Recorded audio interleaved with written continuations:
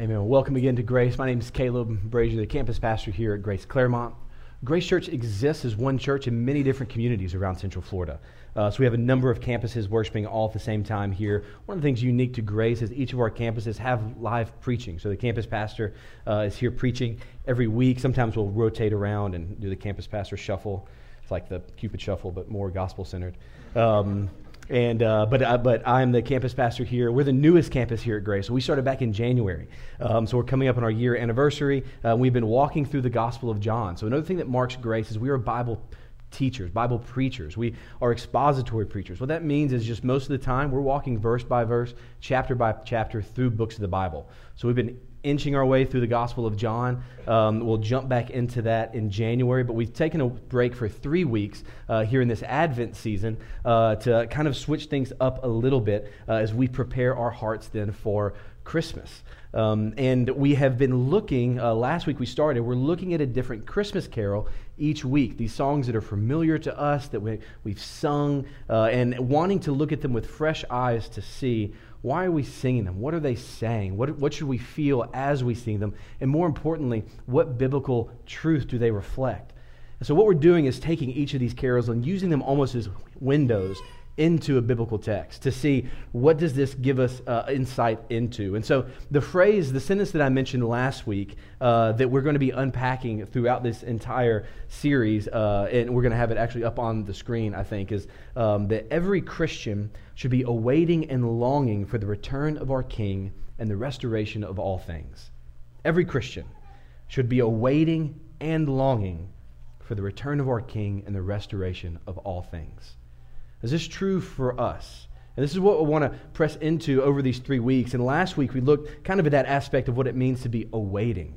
As we looked at Come Thou Long Expected Jesus, and how there's this sense of excitement as we look forward to Jesus returning. We should be anticipating it, exciting, like a boy on Christmas morning when he wakes up and he runs out into the hall and the smell of cinnamon roll is wafting through the air and he runs out and he sees presents everywhere. He's excited. Has Santa come yet? In a similar way, but to a much greater extent, we should be longing for, expecting, exciting for the return of our Savior. Waking up every morning going, has he come yet? Is he here? Because what he was bringing is far greater than anything that Santa Claus could have brought. And so we looked at that idea of awaiting, that every Christian should be awaiting. This week, I want us to press into this idea of longing for the return of our King. It's a little bit different. What I mean by awaiting and longing is the difference kind of being awaiting, being more of this excited, anticipatory, looking forward to, longing, feeling more like a groaning, a yearning. This kind of an angst that you feel. Because as we enter into this Christmas season, I don't know what your Christmas traditions are. One of ours in the Brazier household is to go through a Rolodex of Christmas movies. So we just slowly make our way through it. The ones we've gone through so far, Jingle All the Way, with Arnold Schwarzenegger, and just a great actor of our generation. Jingle All the Way, I'll Be Home for Christmas, Jonathan Taylor Thomas, the hero of the 90s, JTT. Christmas with the Cranks, the Santa Claus, a couple Tim Allen classics, 12 Dates of Christmas, The Grinch, and the newest one for us is The Christmas Prince. It's the new Netflix Christmas movie. I don't know if you've seen it. It's terrible, but it is also incredible. So they are, if you've seen any of the Hallmark Christmas movies, Netflix just took that and just upped the game, just like cheesy, expected. There was a couple moments like I said the words that the actor said, knowing like I know exactly what's coming. But there's something about it. Leah and I both, we just love it. We just sit and we'll watch these and it's ridiculous. Like this plot is this journalist who goes to some country to cover this royal family, and the prince doesn't want to sit on the throne. Well, they end up falling in love after a week. Big surprise. And will they get proposed? Who knows? Will they get engaged? There's no telling. You'll have to watch and see. But anyway, The Christmas Prince. It's terrible. And we've got a few more coming up. We've got Elf on the way, Home Alone 2, Die Hard, which is a Christmas movie, by the way, and Rudolph the Red-Nosed Reindeer, the old classic claymation kind of terrifying movie, right? It's kind of, there's something creepy about it that you can't really explain. You just watch it and you enjoy it, but also at the same time terrified a little bit. And you have these claymation dolls running around. The abominable snowman comes out. He's frightening and whatnot. But we love Christmas movies. And Rudolph in particular, I was thinking about it, and there's that one scene where Rudolph and his two friends, they go to this island, and it's the island of misfit toys. And they run into this Jack-in-the-Box that pops up, and he's like the sentry. He's the guard for the island. And they can't figure out what this place is, and he explains to them, this is an island of misfit toys. Everything that's broken or messed up that kids don't want, they all come to this island. And they're like, well, what's wrong with you? What kid doesn't love a Jack-in-the-Box? And the thing starts crying. He's like, well, my name's Charlie. That's the problem. I'm a Charlie in the box. And no kid wants to play with a Charlie in the box. And I'm like, really, Charlie? Like, just change your name. Like, go to the local, like, government, whatever. Just become a Jack-in-the-Box, and you're fine. These other toys have real problems. You just change your name. Anyway, that's enough of that. And so they go and they meet these toys, and there are all these toys that are broken. There's a spotted elephant. There's a choo-choo with square wheels on his caboose. There's a water pistol which shoots jelly. But even at that, I'm like, listen, I made a peanut butter and jelly sandwich this past week, and it's so hard to get that knife and try to get the right amount of jelly. It's all stuck together. I was like, I would kill for a water pistol that shoots jelly. That would be so convenient. Just slap the peanut butter on and just a couple squirts, and you're good to go. Anyway, Welch's should trademark that. There's a bird that doesn't fly but swims. There's a cowboy who rides an ostrich. And finally, there's a boat that can't stay afloat. And they're all there together, and they start singing the song, being the island of misfit toys in this place where they are not working as they were originally created for. They're not operating in the way in which they were designed. There's something that's broken.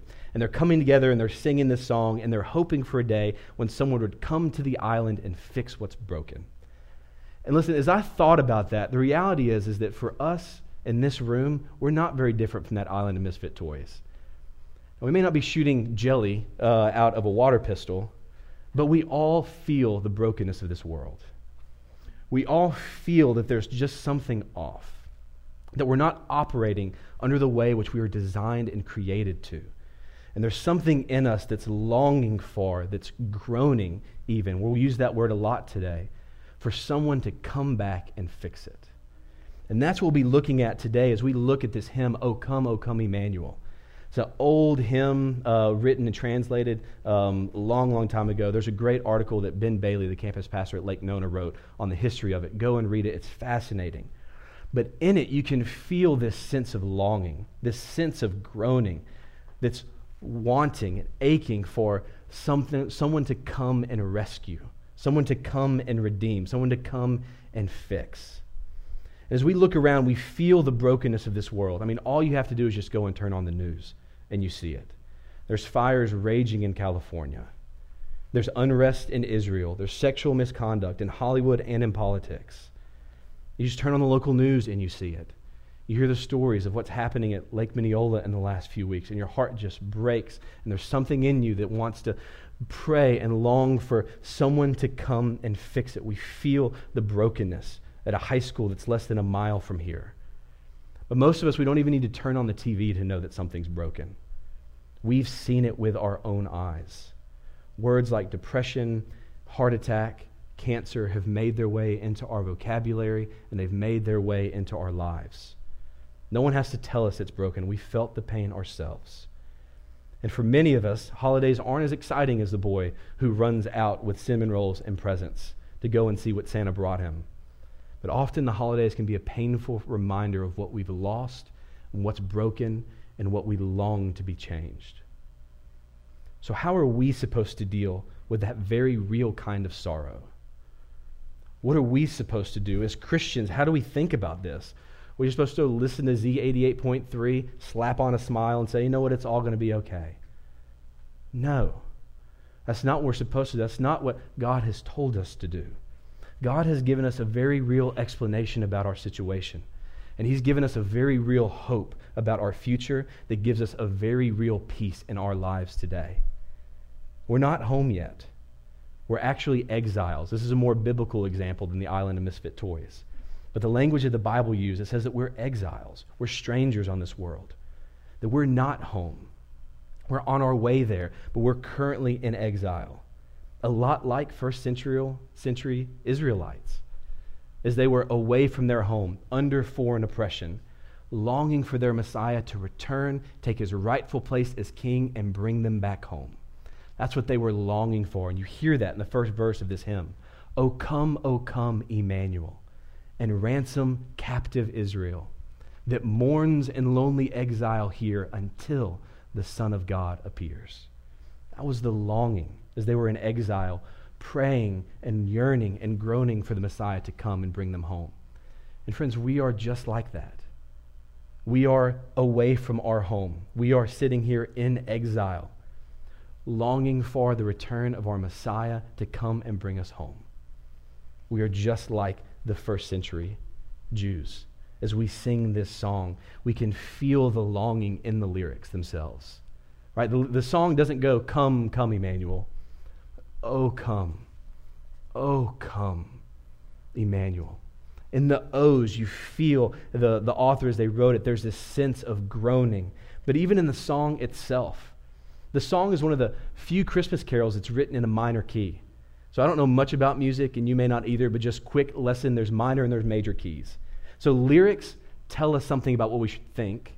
The melody tells us whether or not we'll like the song. The key tells us how to feel about the song. So you can't even really put your finger on it. But as you hear a song in a major key, it feels triumphant and happy and joyful. When you hear it in a minor key, you can feel, it just feels sad. It feels weighty.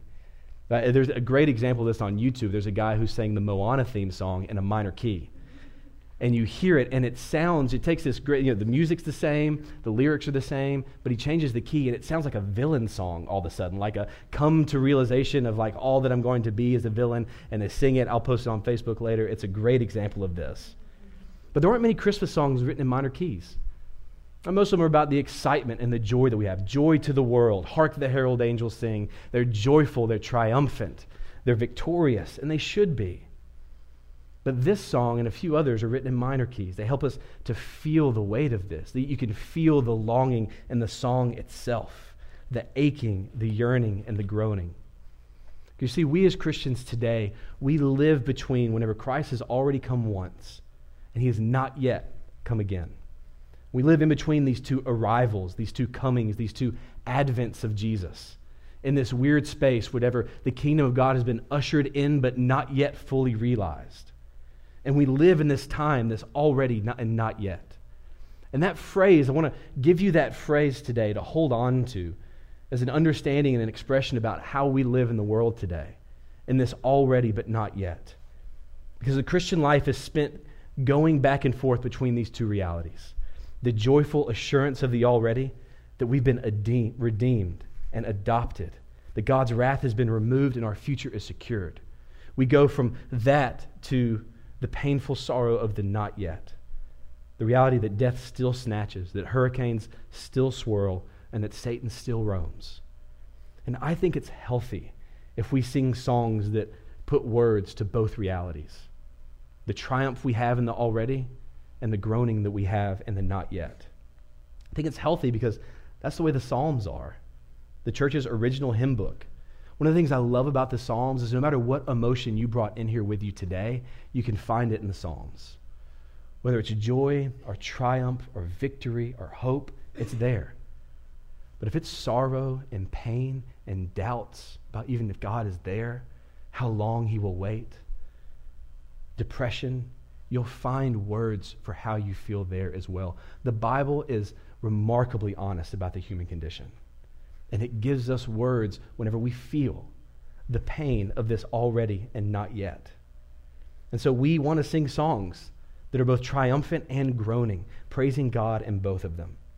So in that sense, kind of with that theme, this idea of yearning, longing, and groaning, we want to use that as a window then into Romans 8, which is where we'll spend the rest of our time this morning. So if you got your Bibles, you can go ahead and grab them or turn them on, whatever your preference may be.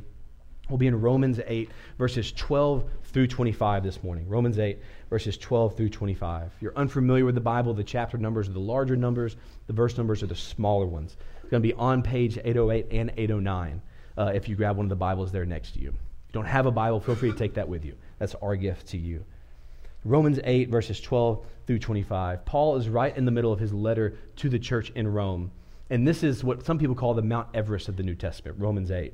So we're kind of jumping right into the middle of this hike up the summit. And Paul is writing about what it means to live life in the Spirit in verse 12. Paul writes and says, "So then, brothers, we are debtors, not to the flesh to live according to the flesh. For if you live according to the flesh, you will die. But if by the Spirit you put to death the deeds of the body, you will live. For all who are led by the Spirit of God are sons of God. For you did not receive the spirit of slavery to fall back into fear, but you have received the Spirit of adoption as sons, by whom we cry, Abba, Father." The Spirit himself bears witness with our spirit that we are children of God. And if children, then we are heirs, heirs of God and co-heirs with Christ, provided we suffer with him, in order that we may also be glorified with him. For I consider the sufferings of this present time are not worth comparing with the glory that's to be revealed to us. For the creation waits with eager longing for the revealing of the sons of God. For the creation was subjected to futility, not willingly, but because of him who subjected it, in hope that the creation itself will be set free from its bondage to corruption and obtain the freedom of the glory of the children of God. For we know that the whole creation has been groaning together in the pains of childbirth until now. And not only creation, but we ourselves, who have the first fruits of the Spirit, groan inwardly as we wait eagerly for adoption as sons, the redemption of our bodies. For in this hope we were saved. Now hope that is not seen is not hope. For who hopes for what he sees? But if we hope for what we do not see, then we wait for it with patience. So as Paul writes here, maybe you heard some of that language of already and not yet. And those are going to be the two kind of sections we'll look at today, the already in verses 12 through 17, and then the not yet in verses 18 through 25. The already and the not yet. We'll spend most of our time on the not yet, but already in verses 12 through 17, Paul reflects on the reality of the promises that we have accomplished in Christ, things that are done and are not going to be shaken. You'll notice, listen to his language in verses 14, 15, and 16. He says that we are sons of God. We have received the Spirit of adoption as sons. In verse 16, that we are children of God. Those things aren't conditional. They're not kind of still up in the air. Those things are set. It's happened. We've received the Spirit, his Spirit in us whenever we believe, and we are declared his children. Now, this is like the promise that Jesus told his disciples we saw a few weeks ago in John 14 as he looked at them the night before he was killed, and he says, "I will not leave you as orphans. I will come to you." This is the realization of that promise. As he sent his Spirit, we've been adopted, made his own, and that's not going to change. Already and secure. But as he wraps up in 17, verse 17, and begins to transition, notice all of the promises that we have, that not only are we made children by his Spirit, but we are made heirs, heirs of God and co-heirs with Christ. So what Paul is saying here, what the Holy Spirit through Paul is saying, is that every single one of you who believe, who received his Spirit, you're now children, but you're not only children. Everything that Christ has received, you will receive as well. You are co-heirs, and I'm giving it to you. All the hope of the resurrection and new life, all of that you see in Jesus, you get it too. You're a co-heir. You get all of it, and it is secure. Provided one thing. And look at the very end of 17 what he says. And this is strange. He said, provided that we suffer with him in order that we may also be glorified with him. That's odd, isn't it? And it kind of strikes dissonance with some of the messages that we may hear in Christian churches today or on TV. Messages that will say that if you believe, God wants to alleviate your suffering. He wants to give you health, wealth, and prosperity. Depending on your faith, and you will get these things. Friends, I'm going to be honest. It's clear that that's not what the Bible teaches. What the Bible is absolutely crystal clear on is that if you are a son of God, you will suffer. You will walk forward. Now, why? Why is that? That's the way that God saw fit for us to live this life. Not only to live this life, but he saw that that was fit for him to live his. And whenever Jesus came, he didn't live a life free of pain and suffering. He was known as the suffering servant. He was a man of sorrows. If anyone experienced pain in this world, it was God. It said, for he came and he walked through that. And so for whatever reason, in the economy of God, he knows that the way to receive the crown is only through the cross. The way to get to glory is only through suffering. That whenever we experience pain in this world, whenever we experience it well, we are experiencing the same suffering in a sense that Christ did. We suffer with him. And the only way for us to walk to glory is to go through the path of suffering, just like he did. Jesus walked first. We walk behind him, but we do not walk alone. He's walked the path before us, but he's walking with us still. This is the hope that we have. And so Paul's writing this and telling them, yeah, your adoption is secure. Your salvation is done. It's taken care of. But realize you're going to have to go through suffering in this life. And then he transitions now to the not yet in verses 18 through 25. Look at what he says then. You notice Paul, in almost the beginning of every one of his sentences, you see that word for, F-O-R, for. Paul is a radical, logical guy.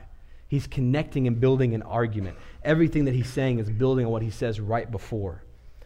So in verse 18, he's building on this fact that we will walk through suffering. And he tells them, for I consider that the sufferings of this present time are not worth comparing with the glory that's to be revealed to us. Now listen, I don't want to gloss over that verse because there has not been a verse in the Bible that's given me more hope in the midst of suffering than that one. It was a little over 5 years ago now that I got a call that my dad, who was 59, was mowing the yard and had a fatal heart attack and passed away before he got to the hospital. And I was in North Carolina and got on a plane, flew from North Carolina to Texas to Mississippi, and then drove to Louisiana. Very efficient. And on the way there, my phone was turned off. I didn't know anyone on the plane. I was by myself. All I had was this book. And I just read Romans 8 over and over and over again. And as I read Romans 8 over and over again, I could not get beyond this verse. Because for the first time in my life, I experienced very real pain and very real sorrow. And as I felt that, I looked at the truth of what God was promising me here. And what he wasn't telling me was, hey, just don't feel the pain. But he was telling me the immensity of the pain that you feel right now, feel it, because the glory that's to come is so much greater. And for the first time in my life, I began to long for that. I began to groan for that. Because up until that point, my life was pretty comfortable here. And I felt in that moment like I was on the island of misfit toys. There was something broken. And I could not wait for him to come and fix it. And what I saw here is the sufferings of this present time are not worth comparing to the glory that's to be revealed to us. And for the first time, I had a tangible sense of what that glory was going to be like. The pain that I felt paled in comparison to the hope that God had promised. And so the truth is, as we look forward to what heaven will be like, the people who have the clearest picture of how great heaven will be are the people who have the clearest picture of how painful this world can be. Because we felt the suffering and the pain and brokenness. And we begin to look forward to the glory that's to be revealed to us. So don't move beyond that. Hold on to it. It is a remarkable promise as God is gently lifting up our eyes to say, I know it hurts. I've been there. But this is not the end of the story. There is unshakable hope that you have. Because the things that you experience now, I have overcome, and you are a co-heir with me. And so you don't have to walk over these enemies. I've walked over them for you. I've gone before you. I've slayed them, and all of my victories are given to you. He is our David, and we're the nation of Israel. As David slayed Goliath, that victory was counted to people who didn't fight at all. Friends, that's who we are. As Christ has gone before us, he stood before our greatest enemy, sin and death, and he defeated it. He conquered it. And his victory is then given to us who believe. That we have this hope that nothing in this world can touch. That the sufferings of this present world are not worth comparing to the glory that's to be revealed to us. And then Paul continues, and he makes this weird connection, this weird analogy and comparison in verse 19. He says, for the creation waits with eager longing for the revealing of the sons of God. Paul then transitions and begins to talk about creation in this world. He says that creation is actually looking forward as well and waiting for the same returning of Jesus. this eager longing. Why? Why would creation, mountains and trees and 38-degree mornings, why would creation be looking forward to this day? Well, Paul continues, verse 20, he says, because creation was subjected to futility, to brokenness, not willingly, but because of him who subjected it. So what Paul's saying is that creation actually has experienced the same kind of brokenness that we feel. This curse of sin didn't just fall on us, it fell on the entire world. He says, but what it was subjected to, this curse, we see even in Genesis 3:17, that man was cursed, that Satan was cursed, but creation itself was cursed. As God told Adam, cursed is the ground because of you, Genesis 3:17. Thorns and thistles now grow. And creation is cursed as a result of our sin, not willingly, but because of him who subjected it. But it doesn't stop there. There is hope. In 21, in hope that the creation itself will be set free from its bondage to corruption and obtain the freedom of the glory of the children of God. And so in this same hope that the children of God have, that Jesus will come and redeem them and make all things new, creation is looking the same way forward to that day when Jesus comes again and the curse will be lifted. For we know that the whole creation has been groaning together in the pain of childbirth until now. That there is this curse that they feel, this groaning that creation feels itself. And listen, this gives us some understanding of what happens every time we see a hurricane come through Central Florida. Every time we see a tsunami in East Asia. Every time we see a wildfire sweep across California. Friends, those are expressions of this reality that creation is groaning. That's not how it was designed to be. Something is broken. And creation is groaning and longing for that day. In fact, it says in 22 that it's groaning together in the pains of childbirth. Listen, we've had lots of babies here at Grace Claremont. It is our growth church strategy. And I've had the opportunity with my wife to see what childbirth is like. So I've not gone through it, and I hate guys that begin to talk as though they understand what it's like. Listen, we ain't ever going to understand what it's like. But I think it's safe to say it's painful. I think that I can say that. And Paul makes the comparison here that creation, as it's groaning and longing for its redemption, he says that it's groaning in the pains of childbirth. And listen, as you walk through the hospital and you hear people screaming, there's a difference between the screams of childbirth and the screams of sorrow. One has hope, and the other does not. That the pain of childbirth and those screams, they are leading to something that brings life. There is joy at the end of it. And Paul says this is the reality for everyone, for creation, in this already and not yet. That it's painful, remarkably painful, but there is hope at the end. There is life at the end. In verse 23, he transitions. He says, but not just creation. We ourselves, who have the first fruits of the Spirit, we groan inwardly as we wait eagerly for the adoption as sons and the redemption of our bodies. Paul transitions and he says, okay, that's what's happening with creation. It's groaning. He said, but creation isn't alone. We're groaning along with it. And I think there's not a better summary of what the Advent season is about apart from those words. We groan inwardly as we wait eagerly. That's what Advent is all about. As we acknowledge the brokenness still in this world, in between these two Advents, this already and not yet, there is still something broken. But there is hope, and we wait eagerly for that day. We wait eagerly for the adoption as sons. And so that's interesting, right? Paul in verses 12 through 17 said, hey, you guys are children. You are adopted. But here he says we wait eagerly for adoption. And he's holding both of these up, saying, yes, you are already sons, but you are not yet home. You've been in court. The gavel has been dropped. You are declared a child of God. But right now you're in the car headed home. You're not there yet, waiting eagerly for this adoption as sons in between this already and this not yet. Paul's saying we groan inwardly with creation. We are groaning, longing, feeling the angst of this world. We're waiting for the day whenever we'll be fully adopted and redeemed, waiting for that not yet.